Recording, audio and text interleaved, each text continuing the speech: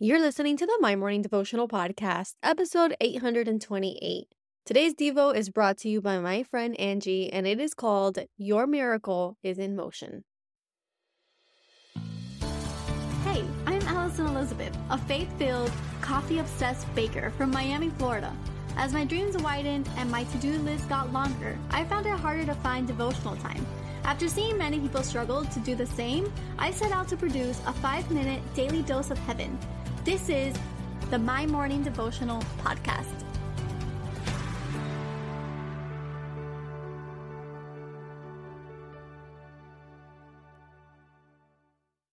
Good morning, everybody, and happy Wednesday. Welcome back to another episode of the My Morning Devotional Podcast. Today, I have a guest with us I'm so excited about, Angie and her story. She is a sister of mine from church. We go to church together, and she just had a miraculous story and an encounter with God, and I just asked her to lead us on today's Devo. And so, Angie, I'm so excited to have you here. Will you introduce yourself? Yes, thank you so much for having me. My name is Angie. I'm also known as Angie Angelica, and I'm very excited to be on here today with you all. Awesome. I know you have a devotional prep for us. You also have an awesome story. And so I'm just going to give you the floor to tell your story and to encourage our listeners this morning. Yeah, so a few months back in February, I was diagnosed with a brain tumor, a pituitary gland tumor. I had found out about it unexpectedly. It was honestly even a miracle that they had found it. Someone had hit me with a football and I had zero symptoms from the actual tumor itself. But after a few scans, it was told that we had to remove that tumor as quickly as possible because it was hemorrhaging into my brain and it was actually going to make me go blind eventually. After spending around a week in the hospital, the surgeon thought it was best to meet that following Tuesday, which was 3 days later, and remove this thing as quickly as possible. When they went into surgery, they actually ended up searching for 2 hours and found nothing. There was no sign of a tumor. There was no sign of anything ever even being inside my head other than some inflamed tissue that came back and biopsied as normal tissue. Amazing. Yeah. And that happened Tuesday, but on Sunday at church, you had our community lay hands on you. So that Sunday, right before my surgery, I had all of our Dadeland prayer team come and lay their hands right where the tumor was said to be, which was right in between my eyes. And honestly, it was probably one of the most powerful experiences I have ever experienced in my entire life. Having your church family just come and pray over you, it was beautiful. That's amazing. I'm so glad that you are here today with this encounter, with this story. And I know that God is going to use that story. God's going to use your testimony.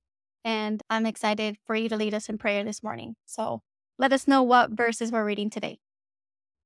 For today, I actually have Jeremiah 29:11 through 14. And it says, "For I know the plans I have for you, declares the Lord, plans for welfare and not for evil, to give you hope and a future. Then you will call upon me and come and pray to me, and I will hear you. You will seek me and find me when you seek me with all your heart. I will be found by you, declares the Lord, and I will restore your fortunes and gather you from all the nations and all the places where I have driven you, declares the Lord. And I will bring you back to the place from which I sent you into exile."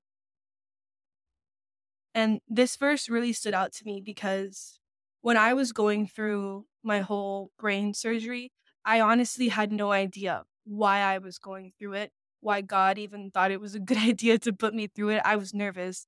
I didn't know what the future held.